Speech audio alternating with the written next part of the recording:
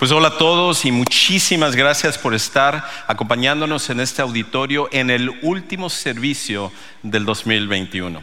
Igual a todos los que nos están viendo en línea, muchísimas gracias por conectarse con nosotros. Ha sido un año diferente y ahora que estamos terminando el año, me encanta que podemos cantar esto y vivir esto, de decir, Señor, aquí estoy.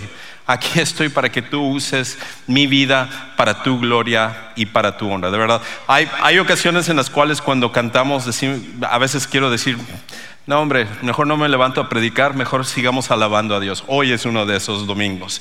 Pero gracias a Dios por la fidelidad de Él y porque podemos enfocarnos sobre su gloria y sobre su honra. Y si tú eres nuevo aquí en Sugar Creek, muchísimas gracias por estar con nosotros en este día. Te perdiste todo el año, pero no lo haces. Estás aquí el último domingo del año y nos encanta que tú nos acompañes el día de hoy.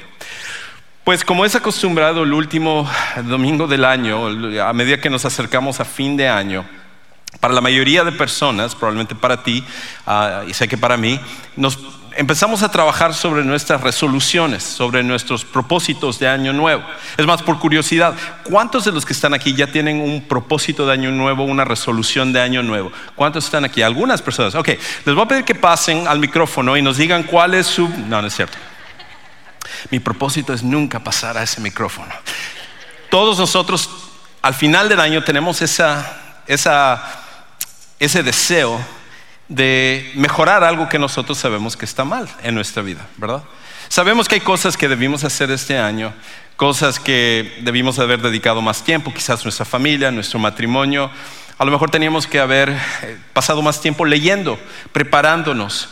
O a lo mejor debimos de haber sido diferentes tipos de personas en nuestras relaciones. Cualquiera de nosotros tenemos áreas donde nos damos cuenta que necesitamos crecer. Y por eso al final de año muchas veces es un tiempo frustrante para muchas personas, porque lejos de celebrar todos los grandes logros, hay una cierta tristeza de decir, wow, perdí el tiempo. La verdad es que gasté este año, no hice nada de lo que debía de haber hecho y ahora se acaba este año. Y por eso muchos de nosotros tenemos la tendencia al final del año a simplemente querer darle vuelta a la página e irnos inmediatamente al siguiente año. Que comience el 2022 porque es como borrón y cuenta nueva.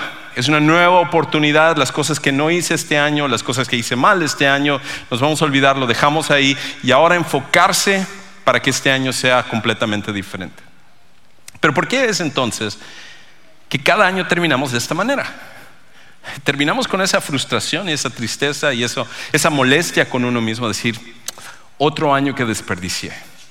Otro año que pudo haber sido diferente y no hice las cosas que yo tenía que hacer. Una cosa es querer que venga el año nuevo, eso es excelente.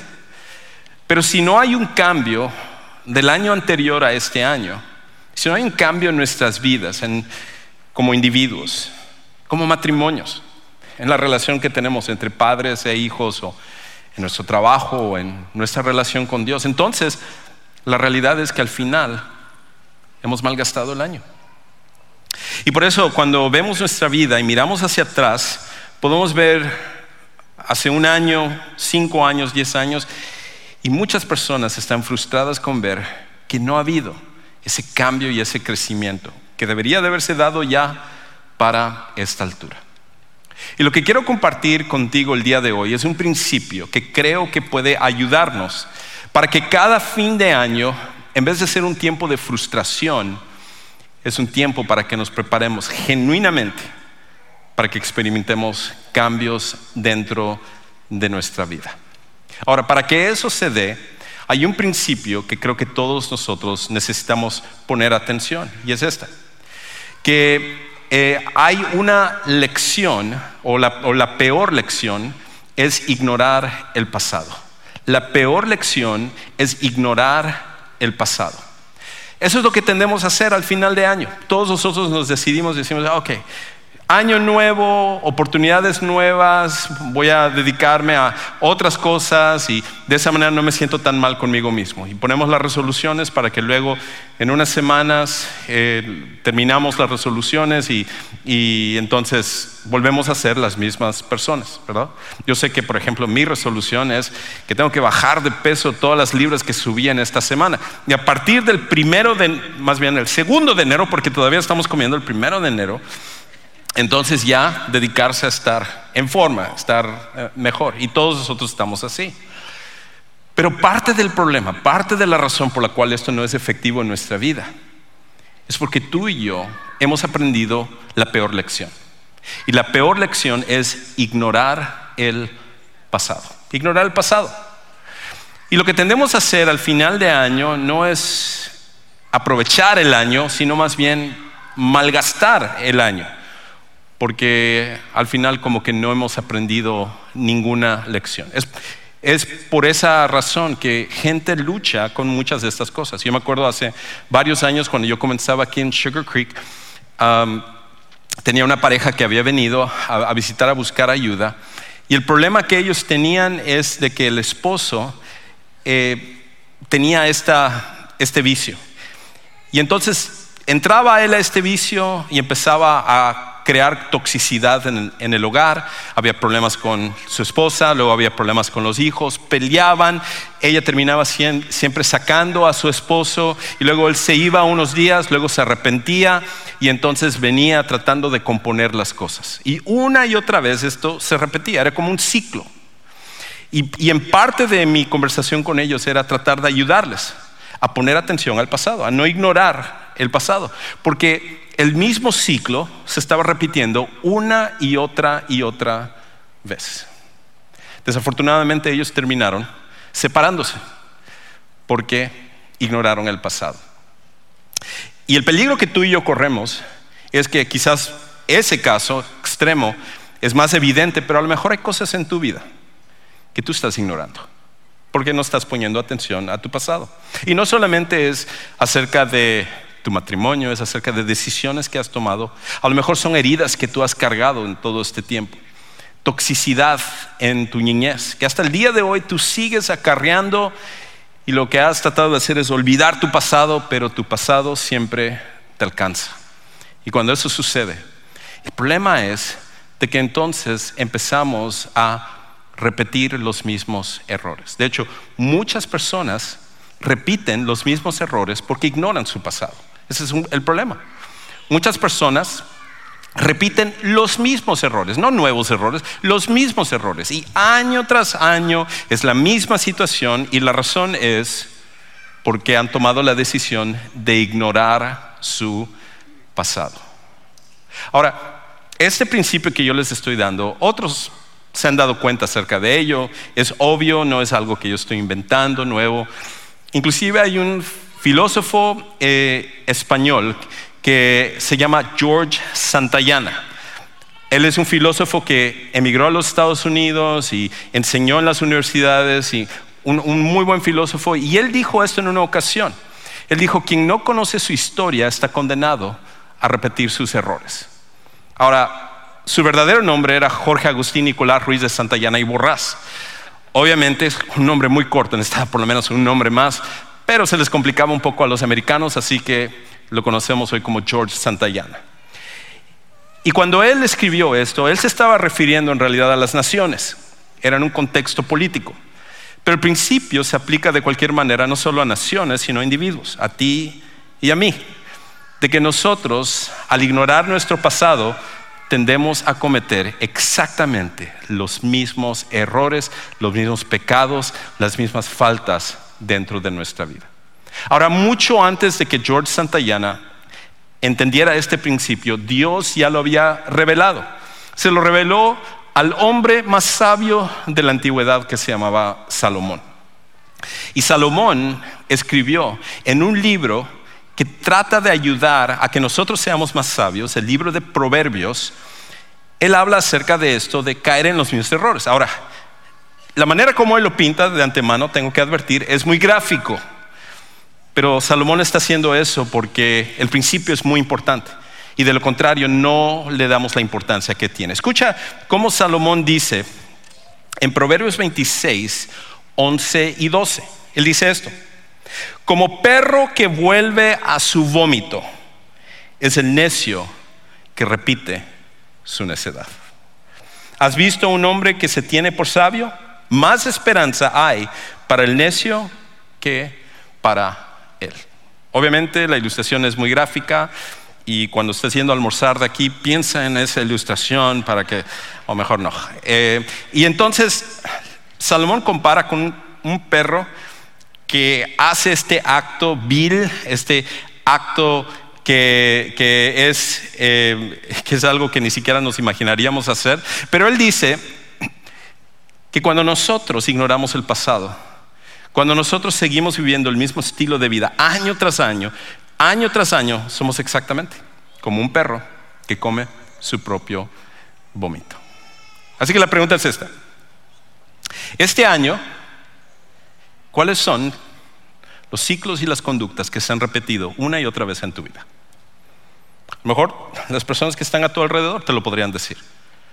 Tu cónyuge, tus hijos, tus padres, la gente con la que trabajas, podrían decirte una y otra vez de esos ciclos que se repiten una y otra vez. Lo bueno es de que Dios no quiere que nosotros estemos de esa manera, volviendo y cometiendo los mismos errores y la misma conducta, y frustrados al final de que no hay cambio ni crecimiento. Ahora, para algunos de los que están aquí, alguien podría decir: bueno, mi vida ha cambiado porque a medida que voy envejeciendo, a medida que van pasando los años, yo voy dejando esas cosas que antes hacía, que yo me daba cuenta que estaba mal. El problema es esto: que la experiencia sola no nos ayuda a crecer. La experiencia sola no nos ayuda a crecer. Tú y yo sabemos esto, porque nosotros conocemos a personas de una edad mayor que sus vidas siguen siendo un desastre. Que en algún momento gente a su alrededor les estaba diciendo: mira, tienes que cambiar esto. ¿Por qué eres así? ¿Por qué dices estas cosas? ¿Por qué actúas de esta manera? Y al contrario, a medida que van pasando los años, como que se engranan esas conductas más, y es más difícil que la persona pueda cambiar.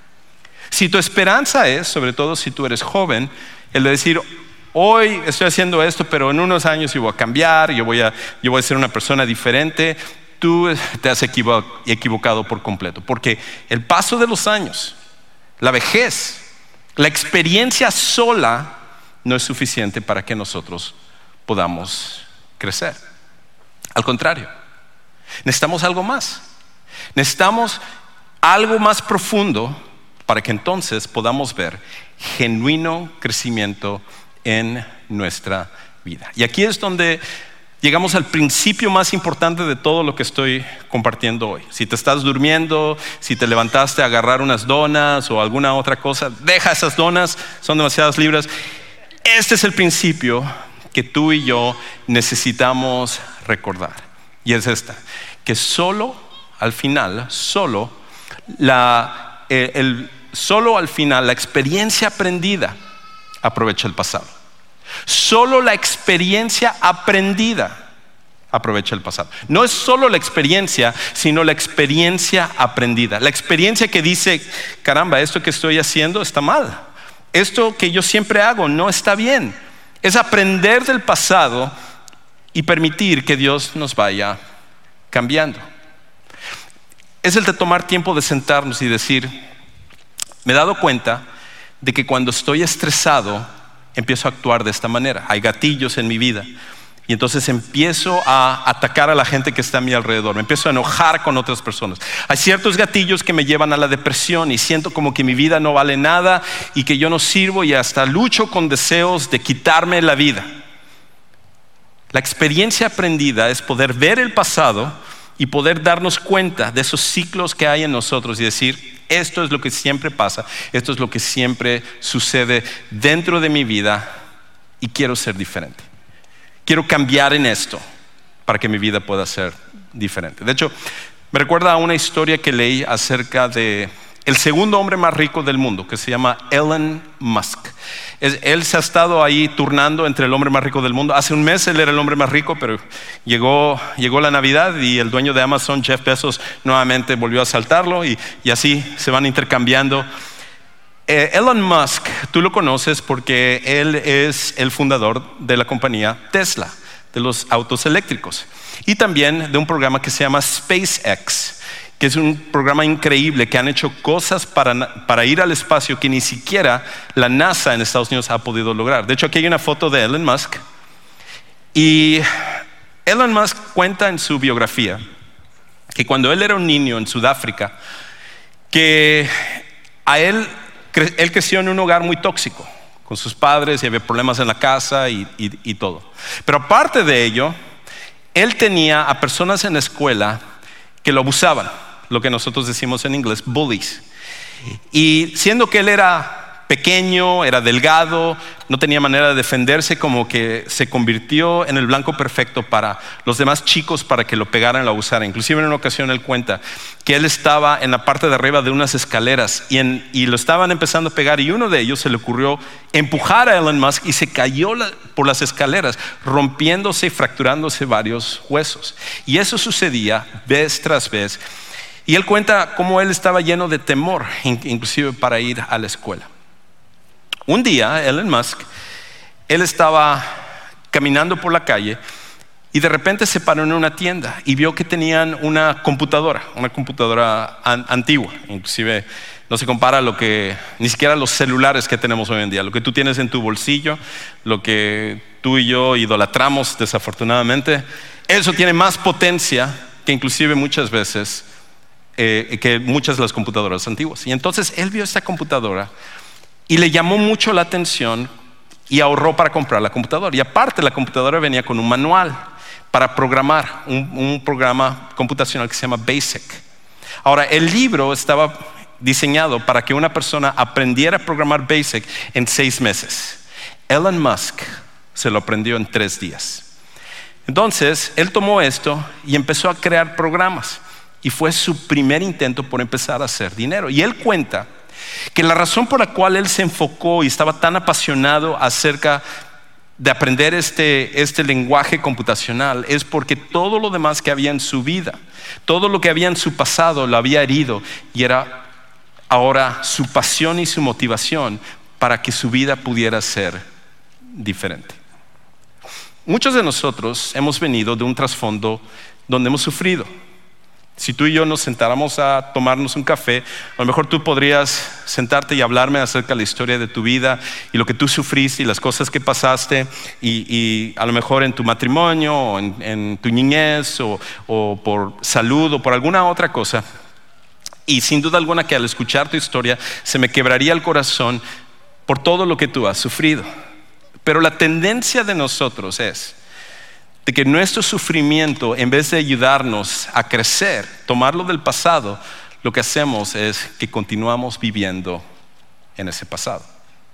Y Elon Musk lo único que hizo fue tomar su dolor, no se quejó de lo que le había pasado, no presentó excusas como tú y yo muchas veces lo hacemos, sino que él lo utilizó como una motivación para ver su pasado y entonces que su presente y su futuro pudieran ser diferentes. Eso es lo que es la experiencia aprendida. Eso es lo que Dios nos está llamando a que tú y yo hagamos en nuestra vida. Ahora, la pregunta natural que viene de esto es: ¿cómo obtenemos la experiencia aprendida? ¿Cómo obtenemos la experiencia aprendida? Si fuera tan fácil, tú y yo ya lo hubiéramos puesto en práctica en nuestras vidas hace mucho tiempo, pero la realidad es de que esto es una lucha, y es por eso que otra vez al final del año esa es una de las luchas más grandes que nosotros tenemos. Y entonces lo que voy a sugerir es que hay 3 cosas que tú y yo podemos empezar a hacer para poner esto en práctica en nuestras vidas, para que cuando veamos nuestro pasado aprendamos y entonces nuestro futuro pueda ser diferente. Entonces, el primer principio, de hecho estos 3 principios vienen de un hombre que se llamaba Pablo, el apóstol Pablo, que en un tiempo él perseguía el cristianismo, odiaba todo lo que tenía que ver con el cristianismo, pero su vida cambió cuando él conoció a Jesús y utilizó su pasado para poder ver algo diferente en su presente y su futuro. Inclusive, algunos de los que están aquí a lo mejor pueden decir, a ver, Juan Carlos, esto como que no cuadra, porque en una ocasión Pablo habla acerca de dejando lo pasado, prosigo hacia la meta. Pero en realidad lo que Pablo está diciendo ahí no es que nos olvidemos del pasado, porque en 2 ocasiones él cuenta su biografía y habla acerca de todo el sufrimiento y toda la lucha que él pasó y todas las cosas que él hizo antes, pero él lo que hizo es el principio que tú y yo necesitamos, que es esto: no vivas en tu pasado, sino sí aprende de tu pasado. No vivas en el pasado, pero sí aprende del pasado. No es que se trata de olvidar todo lo que hemos pasado, pero lo que debemos hacer es tomar la decisión de no continuar viviendo en el pasado. Muchas personas toman esa decisión, viven en el sufrimiento pasado y eso les afecta en todas sus relaciones.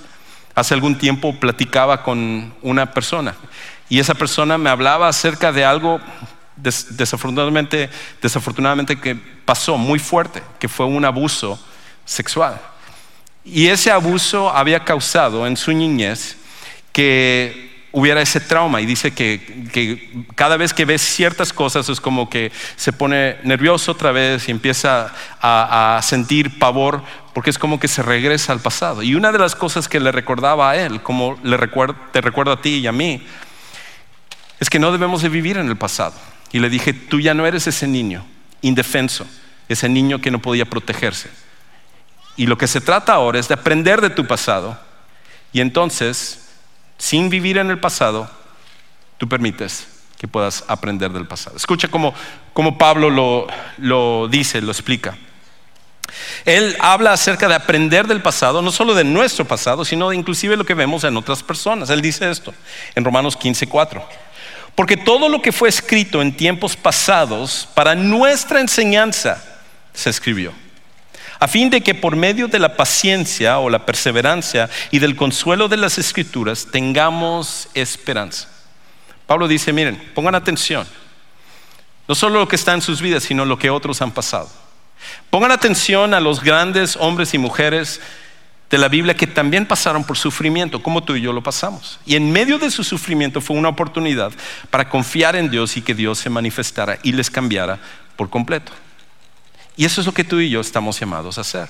No vivas en tu pasado, no vivas en las heridas de tu pasado, pero sí aprende de tu pasado.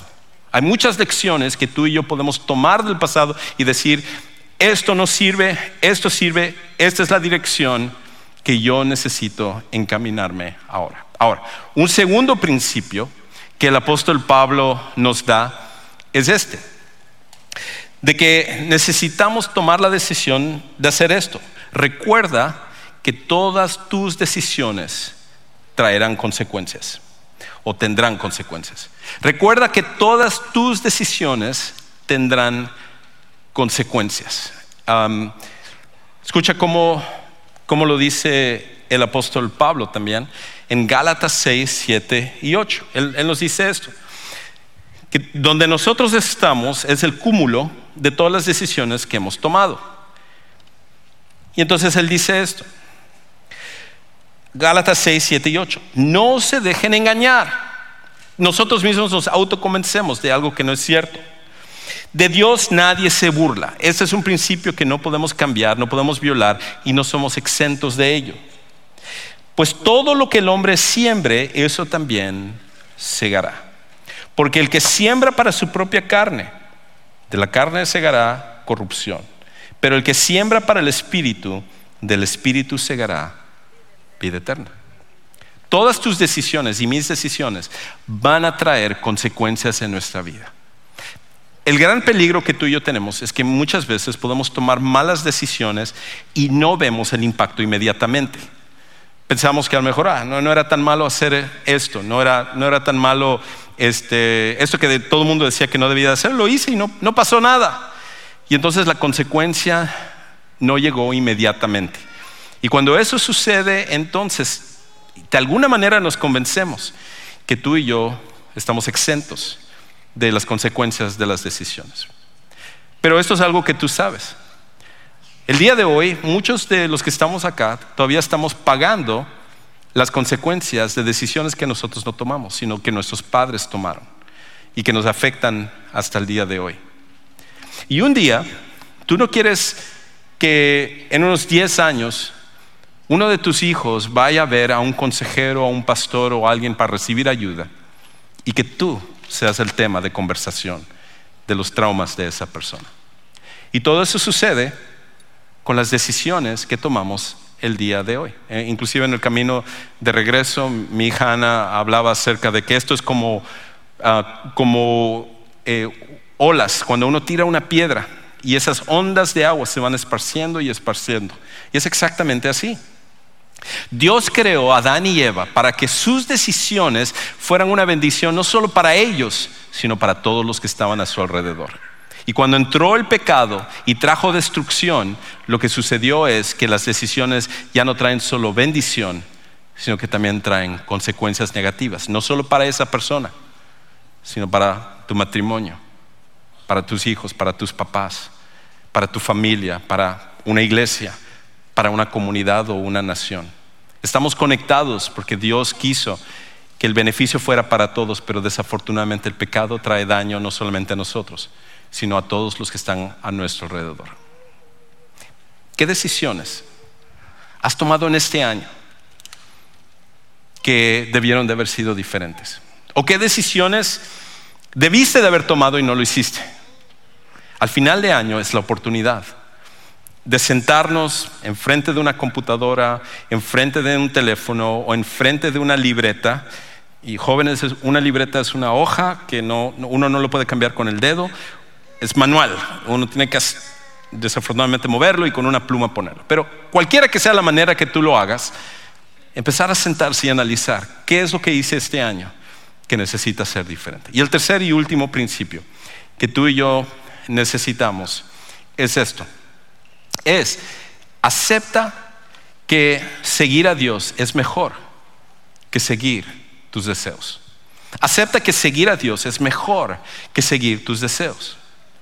Escucha cómo Pablo lo explica en Efesios 5, 15 y 17. Él dice esto: por tanto, tengan cuidado cómo andan, cómo viven, cómo toman decisiones dentro de sus vidas. No como insensatos, no como personas necias, no como personas que no están pensando en el futuro, sino como sabios, aprovechando bien el tiempo, porque los días son malos. Son malos porque son cortos, son malos porque vivimos en un tiempo donde la maldad se celebra y lo bueno, en cambio, es algo que se ve como algo que se necesita rechazar. Así pues, no sean necios, sino entiendan cuál es la voluntad de Dios. Pablo entonces dice que al final lo que debemos hacer es entender que seguir a Dios siempre va a ser mejor que seguir nuestros deseos.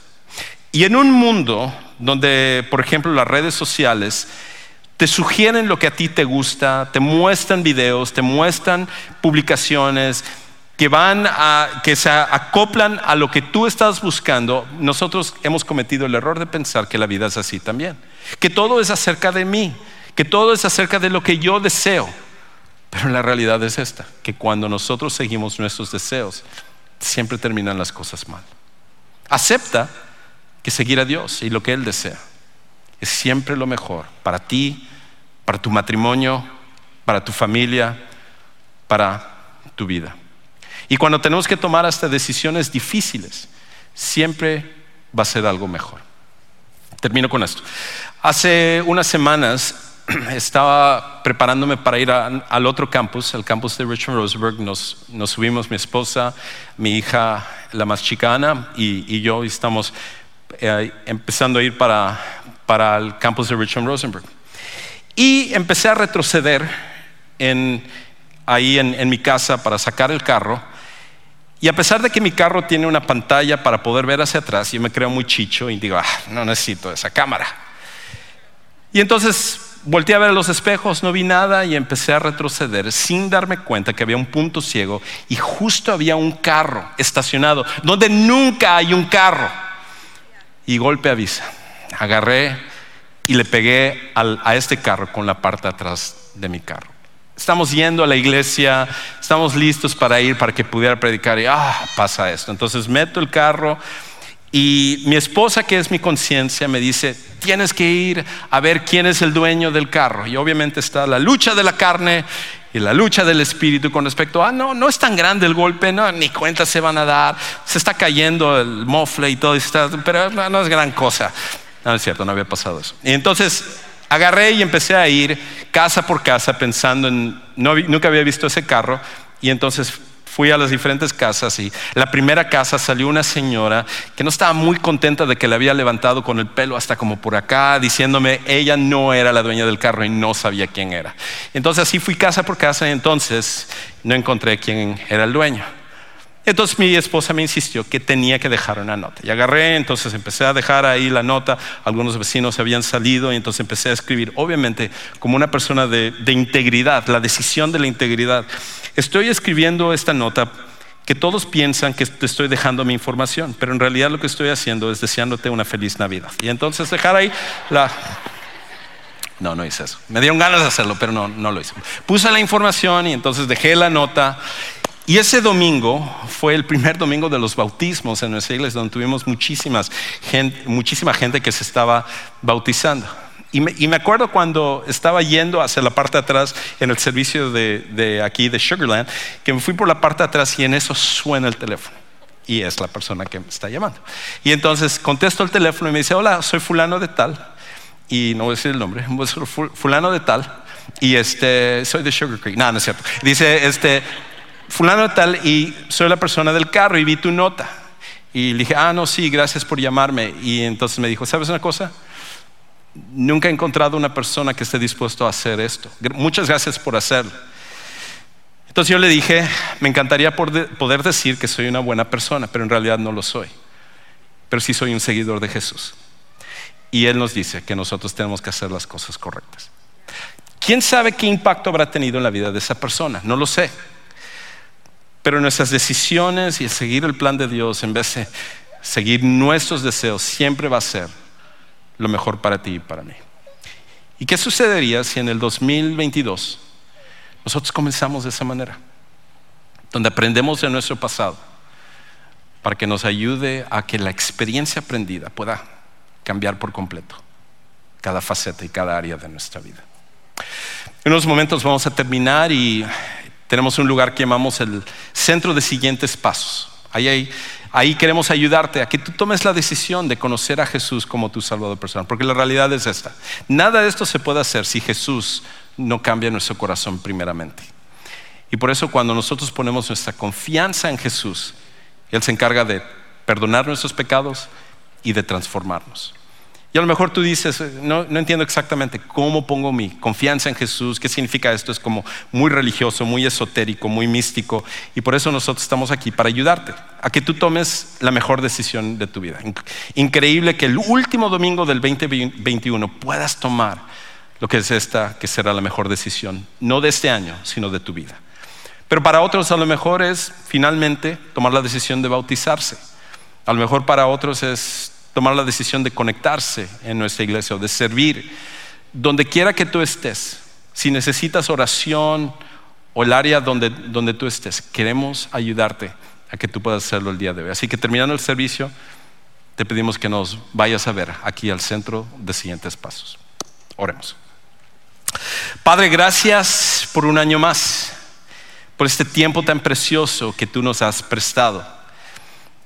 El tiempo es como agua en las manos, y el tiempo pasa y nosotros no nos damos cuenta de lo precioso que es. Pero Señor, nosotros queremos utilizar bien el tiempo. Queremos hacerlo como experiencia, pero no solo experiencia, sino experiencia aprendida. Que podamos ver nuestro pasado y darnos cuenta dónde hemos fallado, dónde hemos sido pasivos, dónde debimos haber tomado decisiones diferentes y poner tu voluntad por encima de nuestra voluntad. Permite que el 2022 sea ese tipo de año para nosotros. Y cada año a partir de este momento, que cada final de año podamos examinar y meditar en lo que hemos hecho y ponerlo a tus pies para que tú nos cambies y tú nos ayudes a que nuestro pasado no lo vivamos nuevamente en el futuro. Y todas estas cosas lo pedimos en el nombre de Cristo Jesús. Amén.